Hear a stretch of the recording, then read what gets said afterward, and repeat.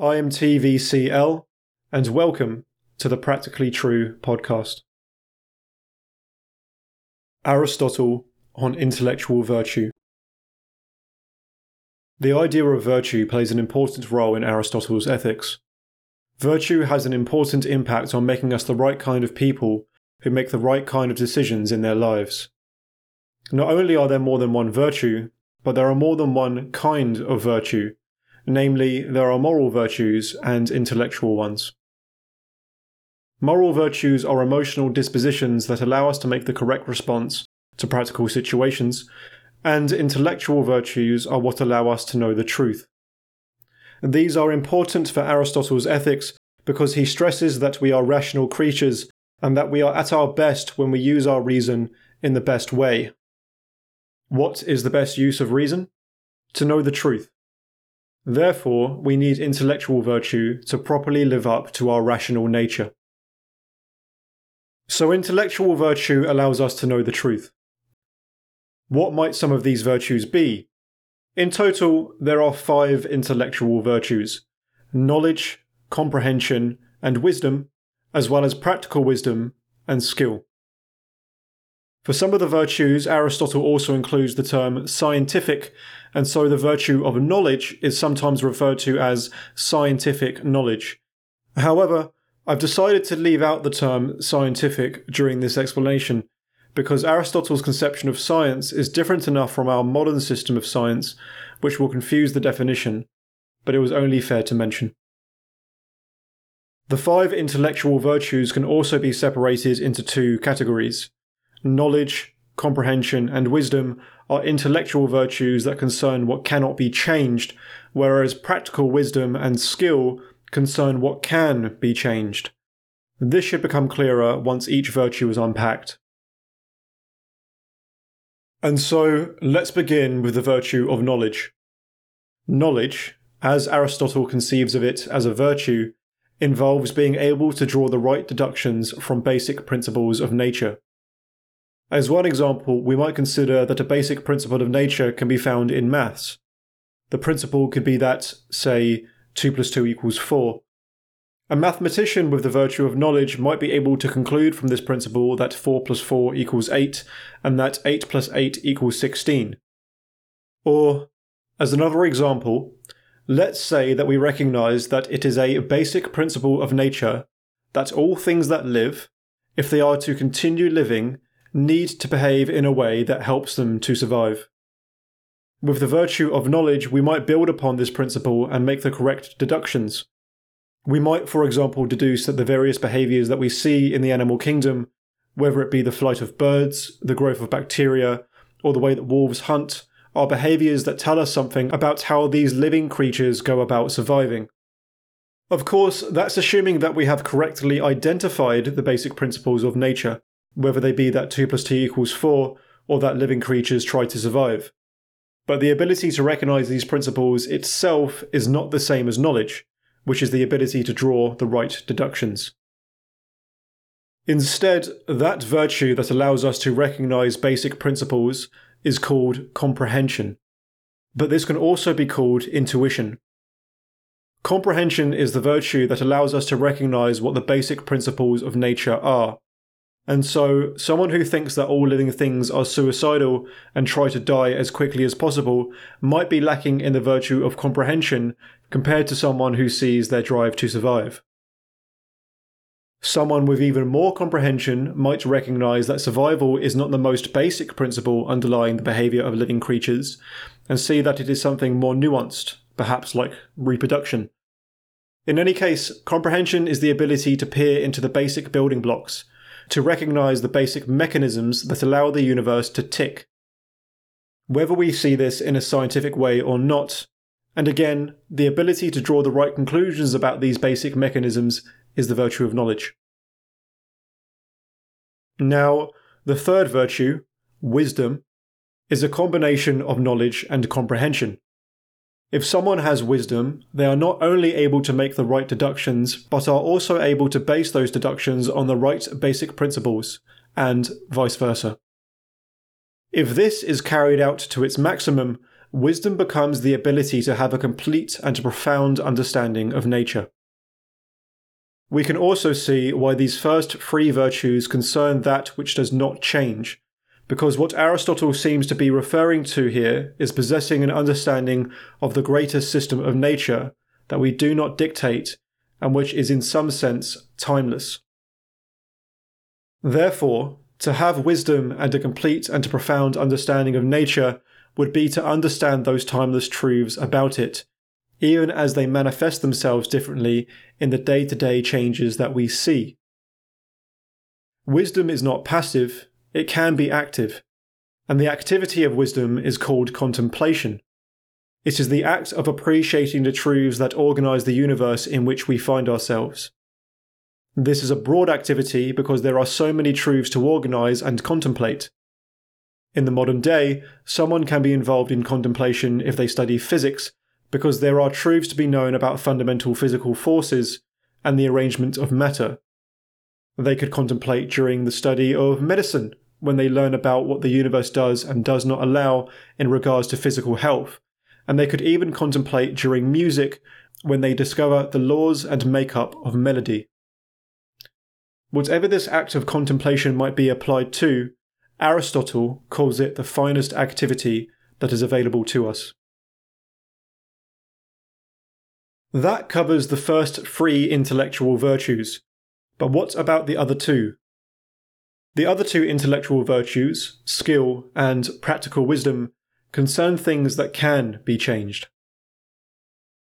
The virtue of skill, or art, is similar to our common conception of it, but Aristotle tightens up the definition. He explains that the virtue of skill enables us to know what steps need to be taken to bring something into being. This will be familiar to anyone who has had to learn a skill or art form.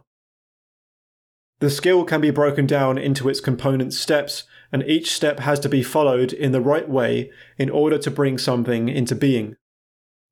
Bringing something into being sounds abstract, but Aristotle points out that what is brought into being can be something material, such as a meal or an artifact, or immaterial, such as mental health or maybe a piece of music. Let's take two examples. When someone employs the virtue of skill to become a good chef, they learn the steps required to make a good meal. They learn that particular ingredients have to be combined in a particular order with particular degrees of heat and time in order to produce the desired meal. Therefore, the chef learns the steps required to bring something material into being, a meal. In the second example, when someone employs the virtue of skill to become a good musician, they learn that particular notes need to be played in a particular sequence, with particular spacing and tempo in order to produce the desired song. Therefore, the musician learns the steps required to bring something immaterial into being, a song. Of course, we could debate at this point whether something like a song is really material or immaterial, and whether these things can really be separated, but it might be besides the point. If they can be separated, Aristotle has covered them both, and if not, the main points still apply by simply applying to one thing instead of two. Anyway, that leaves us with the final intellectual virtue, practical wisdom. Practical wisdom is the intellectual virtue that is of the most interest to Aristotle, and can be defined as a true and reasoned state of capacity to act with regard to the things that are good and bad for us. Let's unpack that a bit. Practical wisdom is a state of capacity. That means that when we are in the state of being practically wise, we are ready and able to act in the right way. Not only that, but it is a true and reasoned state, which means that we are ready to act in accordance with our reason, our rational nature, and act in accordance with what is true. But we are able to act in regards to what is good and what is bad for us, which means that we will also be able to recognize and act against those things which are truly bad for us, and act in favor of those things that are good. Given this, practical wisdom involves an understanding of what is good, even to the highest degree. Someone who is practically wise knows what the highest goods are and knows how to orient themselves and their actions towards them. Now, Aristotle breaks practical wisdom down into two aspects. There is a general aspect and a specific one. What does this mean? Well, the general aspect means that someone who is practically wise knows what a general good is across all situations.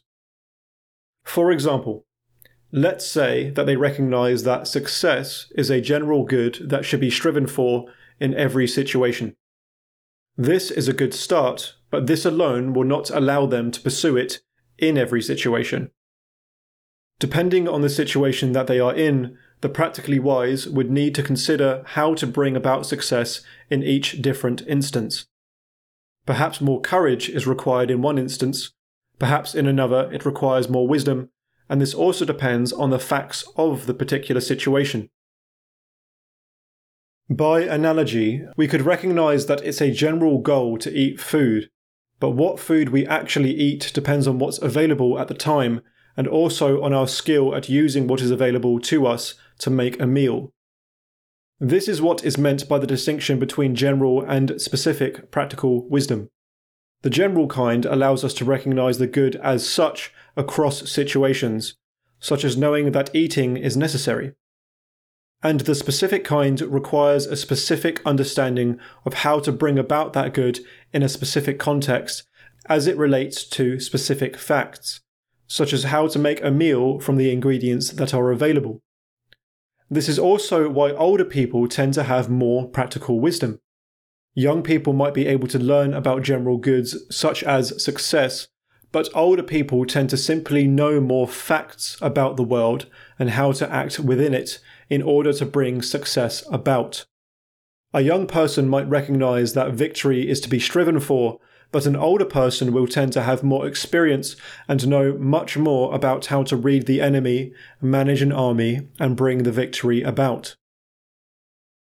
In all, practical wisdom involves an appreciation of what is good and bad for us right up to the highest level, and is combined with the correct apprehension about the facts of our experience, combined with the skill to make the correct inferences about how to act and how to apply our general moral knowledge to a particular situation. Moreover, it's best if we can do this quickly and reliably. Aristotle argues that this is so important that if one had perfect practical wisdom, they would always make the right decision and their life would be successful and happy. Before we conclude, it is worth stressing a point that Aristotle makes about the role of intellectual virtue. He points out that moral virtues are important because they can give us the right goals in life, but it is intellectual virtue that allows us to achieve those goals. Simply consider how you recognize that when a friend comes to visit, your right moral goal would be to be a hospitable host. This is what the moral virtue gives you. However, it is the intellectual virtue that allows you to understand that to be a good host, you should offer your friend a cup of tea, and that this requires hot water, milk, and sugar. In a sense, moral virtues provide us with an outline which the intellectual virtues fill in, and Aristotle argues that with only the right goals, but not the knowledge of how to attain them, we become morally clumsy. And so, to summarize, intellectual virtue is important because it allows us to know the truth, and it provides us with the understanding of the world and how to act within it that allows us to pursue the goals that our moral virtues orient us towards. There are 5 intellectual virtues: knowledge, comprehension, wisdom, skill, and practical wisdom. Knowledge allows us to make the right deductions from basic principles of nature, and comprehension allows us to recognize what these principles are. Knowledge and comprehension are combined in wisdom, which provides us with a profound understanding of nature that we reach through contemplation. Skill is what allows us to follow the right sequence of steps to bring something into being, whether that be material or immaterial, And practical wisdom is a kind of culmination of the intellectual virtues that allows us not only to recognize what is good, but also allows us to take the right steps and make the right decisions to achieve that good. And of all 5 intellectual virtues, this is the one that Aristotle holds in the highest regard.